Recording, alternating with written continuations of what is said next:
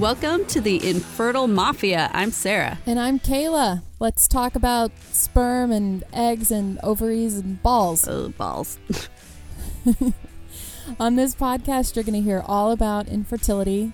We're going to talk about the highs, the lows, and we're definitely not going to leave out all those hilarious moments, like that time my husband missed the cup for a semen sample. That's right. Infertility can be heartbreaking, but it definitely has its colorful moments.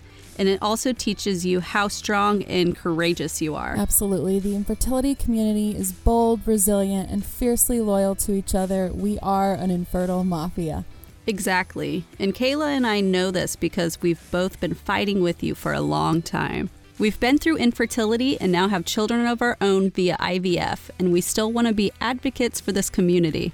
We know that infertility is an incredible challenge, but we also know that this community is incredibly supportive and uplifting.